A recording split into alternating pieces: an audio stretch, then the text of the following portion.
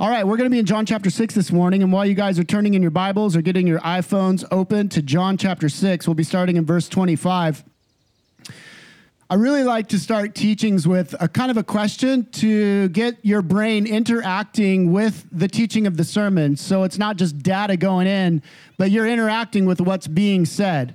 So, how many of you have ever had a craving that you wanted it fulfilled? For example, for myself, over the last 3 weeks, I've just been dying for some Thai food, like super spicy, delicious, over-the-top Thai food. And every time I've been like, hey, babe, let's get Thai food. No, we don't want Thai food. No, we're not going to Thai food. No, we're not going to. Finally, last night, we end our Shabbat. My wife's like, tonight's the night. We're getting Thai food. I'm like, yes, I cannot wait for Thai food. And then the Thai food shows up, and it had no flavor. It was the worst pad Thai I've ever had. Has this ever happened to you? You've had this deep hunger for something, and then when you finally get it, you're like, total dissatisfaction. Okay, now let's take that, and let's go one step further to interact with the teaching this morning. Have you ever had something that you just so hungered for in your soul? Oh man, I know if I had this, then I'd be satisfied. If this would come through for me, if this situation would unfold, if this relationship would take root, if this position at work would be given, if this level of success would be granted, I want you to think about the things that in our souls, in our lives, we crave. That right now you're just, let it rise to the surface. I'm so hungry for this. What is that? Now let's just take a deep breath into our bellies, and we're going to get into the teachings and listen to how Jesus wants to address those deep hungers, those deep needs, those unrelenting desires that we all have, and how he meets those desires, but definitely not in the way that we think. Father, as we gather around your word this morning now, we ask that our spirits would be satisfied in you. God, we take a moment here to just listen to the birds,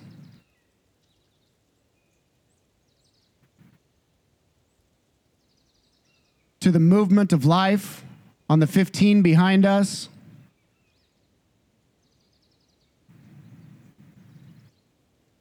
to just feel creation breathing and living and fed by you this morning.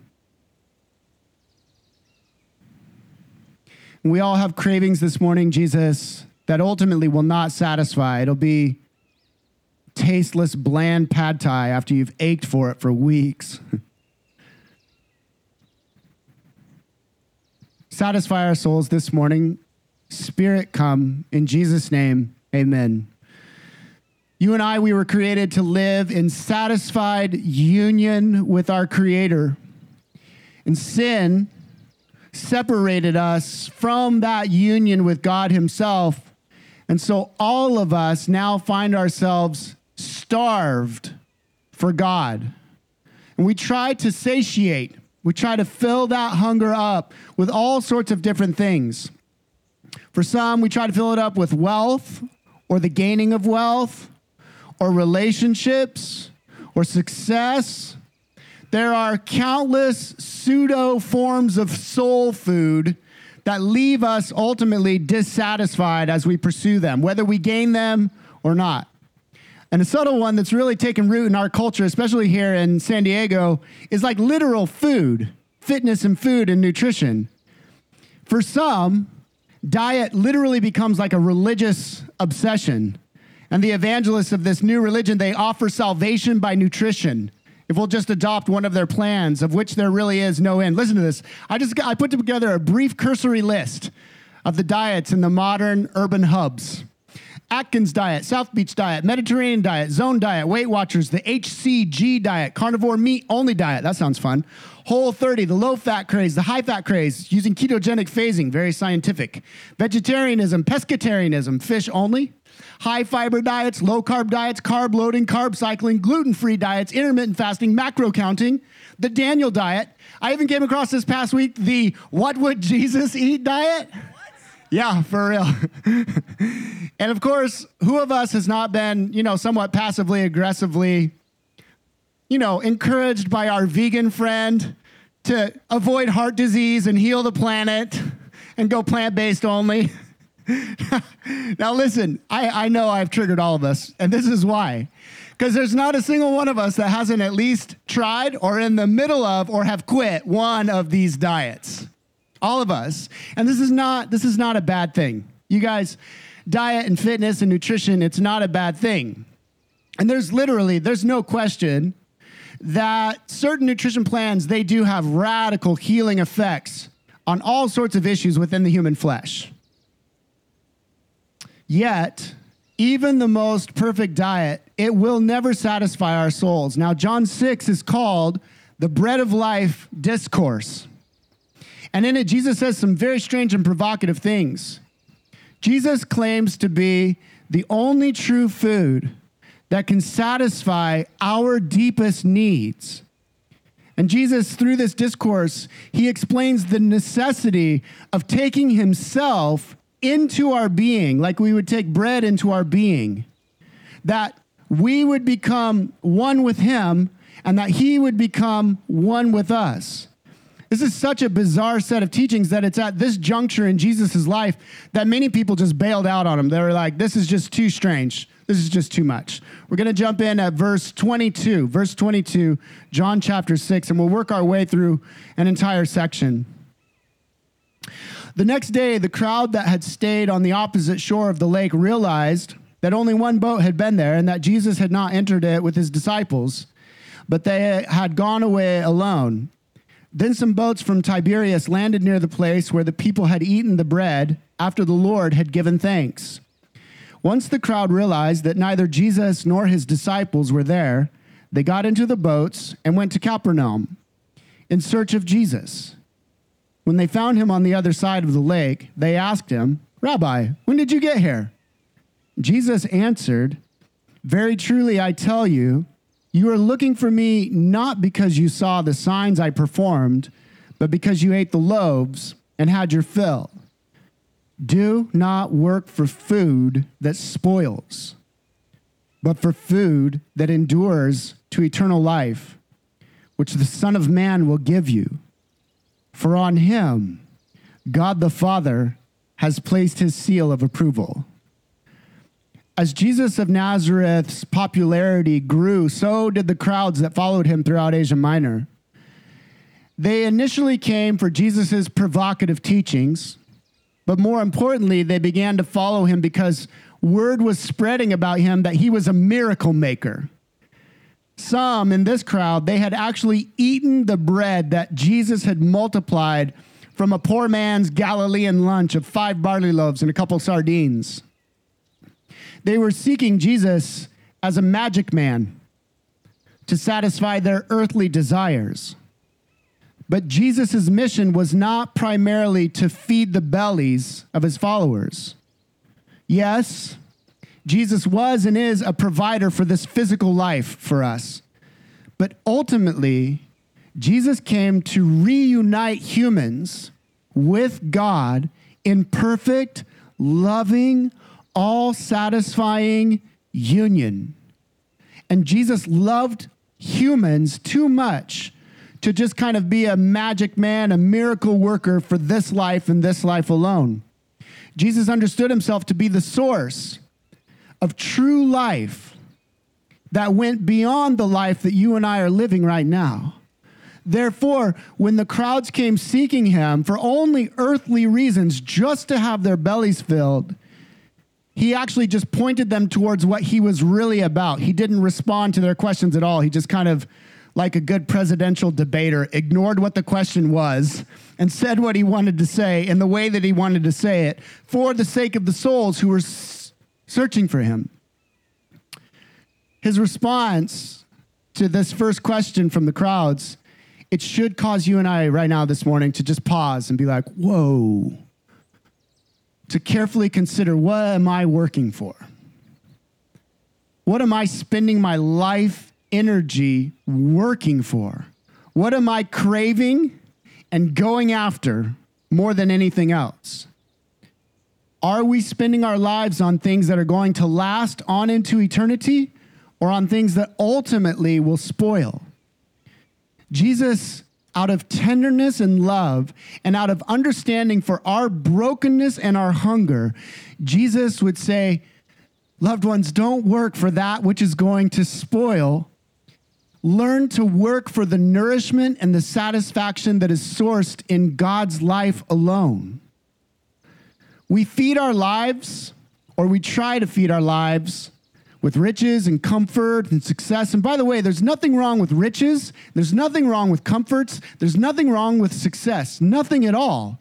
But when we make that our ultimate source of identity and nourishment, at some point, all of those things are going to spoil. They will not satisfy fully and deeply and completely. They just simply are not enough to sustain the human soul, which was created for eternity and to be absorbed and consumed by God himself. And so Jesus, out of love, draws all of our attention to what truly matters, to what will truly last. And in so doing, he calls us to the continual act of repentance.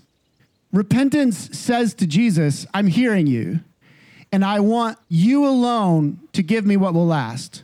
I'm going to turn from my cravings of pad thai and riches and comfort and success as ultimate, and I'm going to turn to Jesus, and I'm going to say, Jesus, this act of repentance is saying to you, whatever it is you want from my life, that's what I want. I want to work for what you want me to work for. Now, verses 28 to 29 raises the question, how do we work for Jesus? They asked him, verse 28, what must we do to do the works of God, or what must we do to do the works God requires? And Jesus answered, the work of God is this, to believe in the one he has sent. This is tricky. This is tricky Jesus. As Torah observant Jews, and as an itinerant Jewish rabbi, these crowds would have been anticipating Jesus as they come and they say, what should we do to do the work that God requires of us so that we can be satisfied, right? They're anticipating a Jewish rabbi to say, well, the 10 commandments of Torah, that is the Old Testament, you obey these rules, and you do this and you do that, and you'll be satisfied. But Jesus doesn't do that at all. Tricky Jesus. He instead says, you want to know what the work is? The work is to believe in me. To believe in me. When Jesus says believe, belief in the mind of Jesus is more than just an intellectual awareness of Jesus. Like we all have an intellectual awareness of George Washington, but he doesn't change our life. When Jesus says believe, he says belief means give the whole of your life and existence and dreams and desires. Belief means lay all of that down at my feet and let me rule it.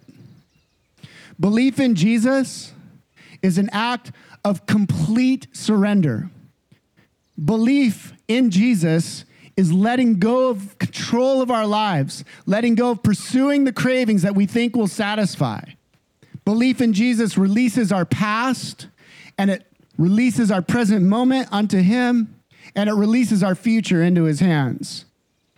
And Jesus called this type of belief work, God's work, because it requires an intentional and very difficult choice, not just once, but moment by moment. Even right now in the middle of a sermon, God would say through Jesus, believe in the one he has sent. And we make an intentional choice in the moment, Sunday morning, to say, all right, I'm opening myself to God in this moment. I'm going to release all of my fears and anxieties and hopes and dreams to him. And that is difficult. Because we're deceived by sin and we have a limited perspective, we assume that we have control, and we think that we know best. And that's what makes this surrender, this level of trust, so strenuous. Therefore, this type of belief that Jesus calls us to, it's very intense. The authors of the Bible, they later on pick up on this intensity of belief, and Paul would describe it as wrestling. The story of the book of Jacob, wrestling with God to believe. Or Paul would say in the book of Corinthians that he agonized, he like sweat over this relationship with God. Belief, it stays focused on Jesus, and it continually carefully discerns what we're working for and how we're working for it, either through our own efforts or through faith in Jesus. The work of belief, it rests in his love. No matter what's going on around us, no matter what we're receiving or not receiving in this life, belief labors at resting in God's love. And this belief, it's intentional. This belief works against distraction through practices like silence and then godly speech. Through learning to be still in the midst of the chaos so that our behavior reflects what Jesus would have us to behave as. This work, it's focused scripture reading, complemented by trusting prayer. Belief works at actually trusting the actual Jesus, and this is a big one for us, not just kind of the Jesus of our own making, who like never says no to us, the Jesus who always makes sense to us in the way that he rules our lives. Belief works at believing in the actual Jesus as he's ruling over us. And belief for Jesus actually equaled obedience, total obedience. The more that we believe in Jesus, the more all of our actions will reflect a complete and total surrendered obedience to Jesus. And that believing obedience means that we in this moment are open to whatever he may call us to at any given moment, and then we commit to that obedience with all of our heart, mind, body, soul, and strength. And that level of trust, loved ones, is radical. But in the mind of Jesus, that was just normal Christianity. I think what a lot of Western Christians would consider extreme, like, whoa, that is heavy. Jesus would say that's normal Christianity. That's the call of true discipleship. Complete surrendered dependence and release of everything unto God in every single moment of our lives. And nevertheless, despite it being normal for Jesus and his expectation being that of us, that level of belief raises challenges from within our hearts because of that sin, because of that self-sustaining thing that we live in where we just believe that these cravings will satisfy us. It causes us to resist and to challenge that level of belief. We want to stay in the driver's seat. And so the first thing we do when we're challenged with this level of belief is we say, all right, I want proof. Prove to me that you're so satisfying. Prove to me why I should labor at such complete surrender to you. And that's what these folks do in verse 30. Read with me in verse 30. So they asked him, what sign then will you give that we may see it and believe you? What will you do? Our ancestors ate the manna in the wilderness, as it is written, he gave them bread from heaven to eat. This was a very Jewish way of them saying, all right, Jesus, this is a heavy duty, intense thing that you're saying. If you do this, then maybe we'll do that. It's the thing that we've all done with Jesus. And if you haven't done this, you haven't been a Christian for more than 5 minutes. We basically come to Jesus in prayer and we say, if you're there, you make this happen, and then I'll trust you. If you're good, you do this. Here's my list of things that you need to do to prove yourself to me, and then maybe I'll trust you. And that's not how our souls actually end up satisfied, you guys. That actually is what starves us of the life of God, because we do not get to stay in the driver's seat with Jesus. Belief in Jesus only fully satisfies us the more we are mastered by God, not masters of God. Can I just say that one more time? This is from a couple of weeks ago.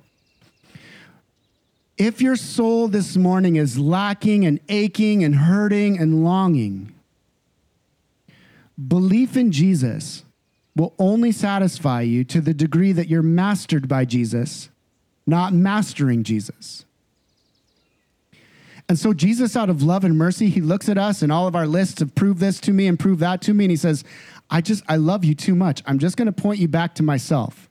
I'm not going to bow to your checklist of demands, of signs and proofs. I'm going to say, look at me. I told pre-gathering prayer group this morning, like, this sermon to me just feels like me saying the same thing over and over and over and over, because it's what Jesus has done with me for 20 years. Just look at me, Dan. Just trust me, Dan. Just be with me, Dan. Just surrender to me right now, Dan. I know you've got your list of wants and desires. I will meet those in ways you can't imagine, but not until I am your nourishment and satisfaction. I'm not going to prove anything to you, kiddo.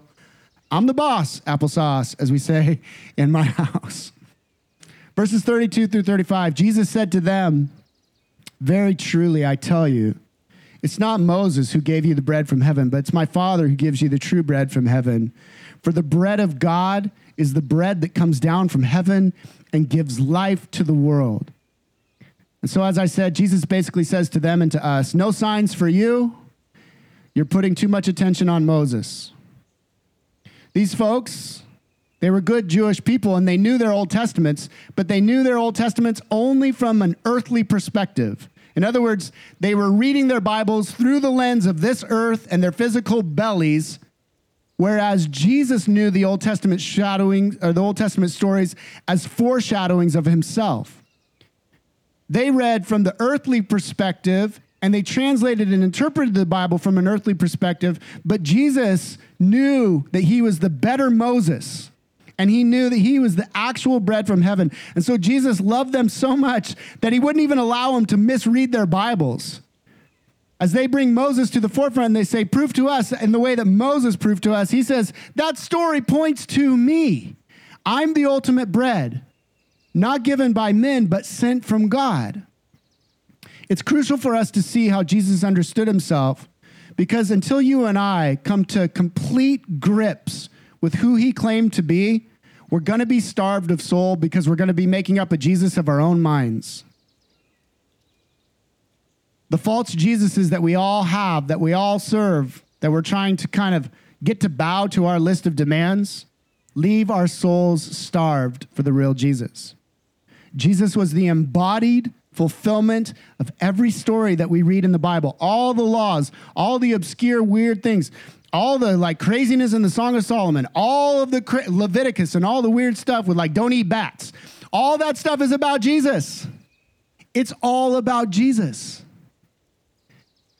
And so when we come to our Bibles only from an earthly perspective, rather than bringing heaven on earth, we miss what the Bible is even about. And Jesus comes and he corrects us and he says, every word you read points back to me so that you can feed on me, know me, be one with me, be loved by me, rest in me.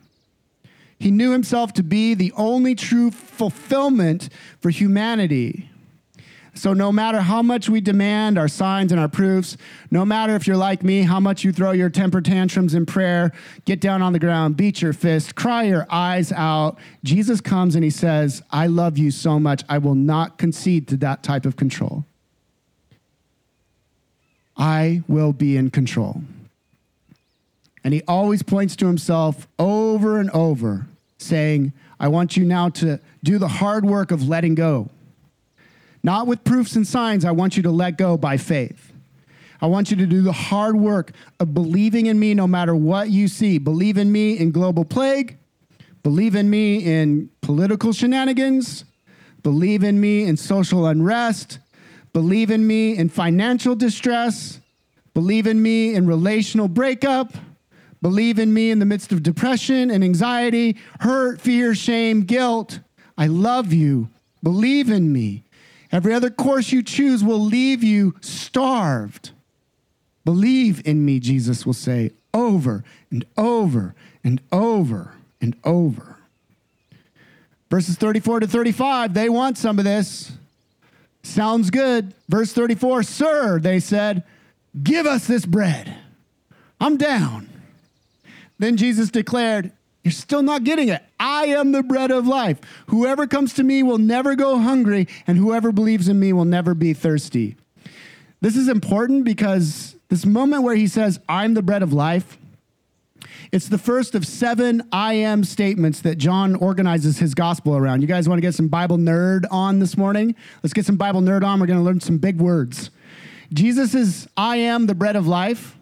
It's a direct reflection of the name that God gives to himself in the Old Testament. Moses is being called to deliver the nation of Israel.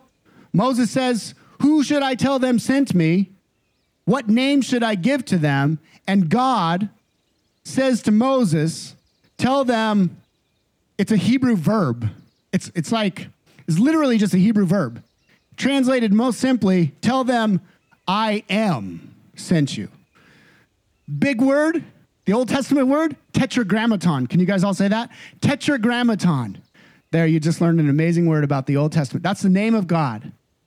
I am. Jesus picks up on that, and in 7 different instances through the Gospel of John, 7 being the number of perfection and completion, Jesus says, I am the door. I am the shepherd. I am the light. In this instance, he says, I am the bread of life. God is the bread of life. It's both a personal reference to his deity and also a finger pointing to our Father, who is our only source of satisfaction in union with him as we work at surrendering and trusting Jesus, his son. When they say, these folks, yes, give us this bread, it's very doubtful that they actually understood what they were saying in that moment. They still had this kind of earthly thing going on. They were still thinking that the magic man was like offering them endless lunches and like open bar for drinks, like you'll never be thirsty again. This is the way that they were thinking. They weren't grasping the depth of what he was getting at. And so they still actually in their souls they had this outward obedience, but they weren't yielding to him as ultimate. Essentially what they were saying is, okay, you keep giving us whatever we want in this life, and if you keep giving it, then we'll believe in you, and we'll keep believing in you. That's kind of the game that we all play with God. You give me what I want, and when you give it to me, then I'll believe. And we have these kind of negotiations with him. And Jesus says, no. That's not the way it works. You don't even understand the categories. That pad thai has no flavor. That's what Jesus is saying. And so when he says, I am, he's trying to jar them. He's trying to disorient their categories. He's saying there's something deeper here that you're going to need to chew on for your whole life. This won't come quick. This won't come easy.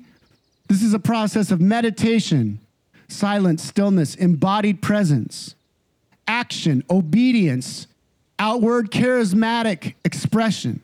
It's all of these things and more. And these categories are heavenly. They're not earthly. I am the bread of life. Only God can give us our deepest desires and satisfy us fully.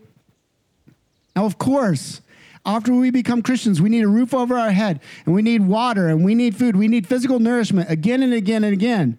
But that is not what the bread of life discourse is dealing with here. And Jesus, by the way, has already proved that he cares and that he can provide exactly what we need from a poor man's Galilean lunch for 15,000 people. He's already proved his point. If you need physical food, I will show up for you. That's not what I'm trying to direct your hearts to, the Lord is saying. Jesus was dealing with this deep inward being of ourselves. And he was talking about satisfying a hunger that so often we are actually unaware that that hunger is driving us. We don't recognize that our hunger for God is what is driving us towards these false sources of satisfaction.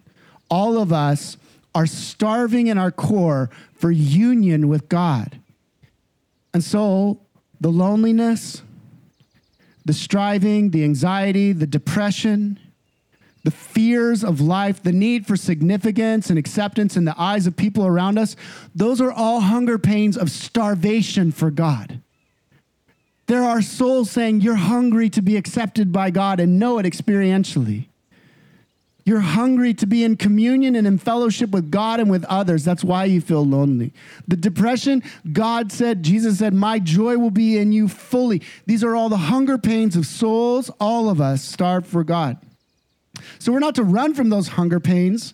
We're actually to honor them and allow them to lead us into the deeper, nourishing places with Jesus of Nazareth.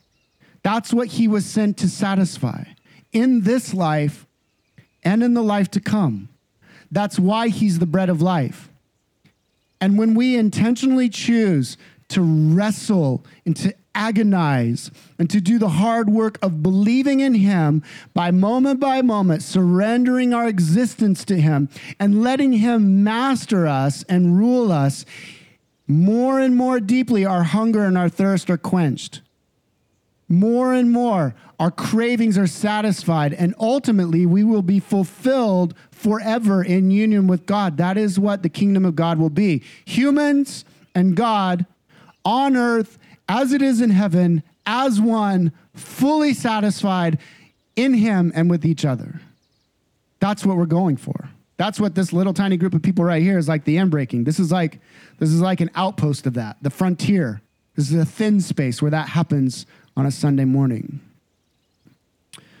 Once we have truly tried him and try him again and again and again and again, and once we have truly trusted him and we trust him again and again and again, the more deeply we come to know him, not only in an intellectual assent to his existence, but to know him experientially in the mystery of who he is, in the mystery of how he works in our souls. There, our hunger ever so slowly, moment by moment, day by day, month by month, year by year, until our death, we learn to let go of the world's satisfactions and trust in heaven's satisfactions until we are full at the very end. This is the process of Christianity. And it's work. It's choice by choice by choice. Moment of faith by moment of faith, by moment of trust, by moment of surrender, over and over and over. Next week, we'll talk about how God's the one that draws that, but we choose to receive that. Though we choose to receive that, God helped us to choose to receive that. All the complexities of Christian theology. I'm stoked about next week. But for today, I think Jesus would gently come to each one of us and he would say, this morning, my son, my daughter, I want you, whatever it is that came to your mind when you began listening to this sermon, Jesus is saying, I want you to try to today for the next 10 minutes, stop in your soul working for that food that's going to spoil. Just stop. Just stop. Try. Work at it. Agonize over rest. Laboriously rest that God will provide. God will put you in whatever success he wants to put you into. And actively feed right now on the fact that the creator of the universe brought every single memory and moment of your past, every interaction, every pain, every blessing to bring you to this Sunday morning here under the gentle, soft sunlight, the birds chirping, 5:15 just ripping past us to say, feed on my love in this moment right now. Just release and be satisfied. I want you to be full. Work at trusting that my provision is going to be there for you. Know that I am guiding you. I am a voice behind you, to the right, to the left. Isaiah chapter 30. To be full this morning, loved ones, is to be fully mastered by God, fully ruled by God in every fiber of our being, in every thought. To be hard at work believing in Jesus is the lifelong process of learning to be still and be satisfied in the way that he's ruling our lives. And nowhere is that more clearly seen than at the cross of Jesus. Every week we take communion here at Neighbors, and we're going to come to communion now. Joshua is going to be leading us in communion meditation and in song. I think I would invite us this morning as we prepare to sing to the Lord and respond to his exhortation. That communion this morning would be a time of deeper satisfaction in union with God. That maybe even today you would envision as you're bringing, you'll come forward and Katie's going to be serving the communion this morning. You grab the cup and it's a little package. Just envision holding whatever you've been working for and envision it like it's a plate of food. You've been striving to get this particular plate of food, whatever it is. I know what mine is. It's right here. And I'm going to hand that to Jesus at the foot of the cross. And he in turn is going to give me a plate that just overflows, a feast, Psalm 23. In the presence of the park, he's going to give me a feast in my soul that's mysterious, that may not come with a sense of fame or a sense of riches or a sense of success, but it's a feast that sets our souls at rest, where we are so well fed, knowing that we today, in this moment, are exactly where God wants us to be. With him, with each other, in him, forgiven and loved and on our way to eternal life. No eye has seen, no ear has heard what God has prepared for those who love him. Work at believing that today. Let that fill the fibers of your being. Holy Father, as we come this morning now to commune with you and remember that Jesus was sent to be our all-satisfying bread, I just don't want to rush. I personally don't want to rush. Church can just become a pseudo thing, pseudo food for my soul. Look at all the Christian things that I was doing. Look at all this stuff. But I want to do it out of oneness with you, Jesus.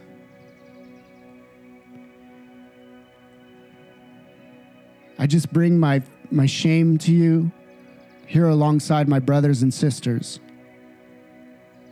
The shame that says I have to be successful. The shame that says I have to be this impressive. The shame that says I have to look this way or act this way or be accepted by these people.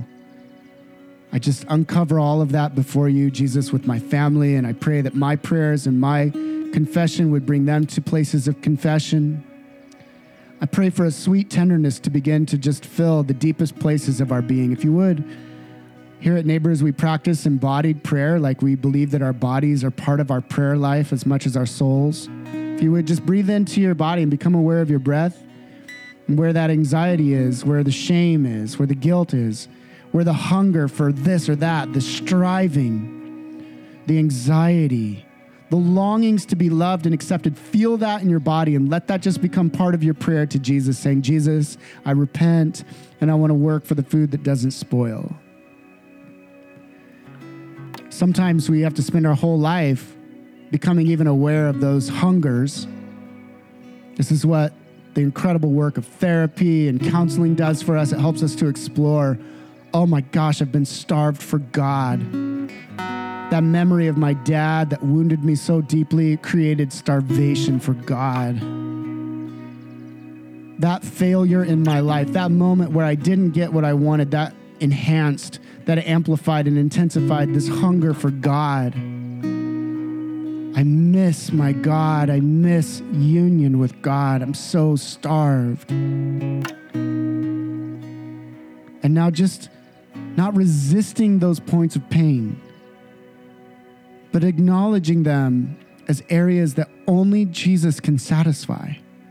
No matter how many people think you're so beautiful, no matter how many people think you're so amazing, no matter how much you are applauded by other humans, at some point your soul is just withering, starved for Jesus' love. And he comes to you this morning and he says, I love you. I love you. I love you so much that I will give my body for you. I will lay down my very physical being so that you can be one with my Father as I am. Nothing separating us. And there's nothing in this moment, in this park on Sunday morning here in the middle of San Diego, there is nothing keeping our souls from eating and feeding on Jesus more deeply today than we did yesterday. More intentionally than we did in this moment of communion than we did 10 minutes ago in the middle of this sermon. Holy Spirit, come. Spirit, come. Grant us your mercy and grant us satisfaction in some measure today that we might carry that into our week, this week. Union with you. Bread of life. In Jesus' name.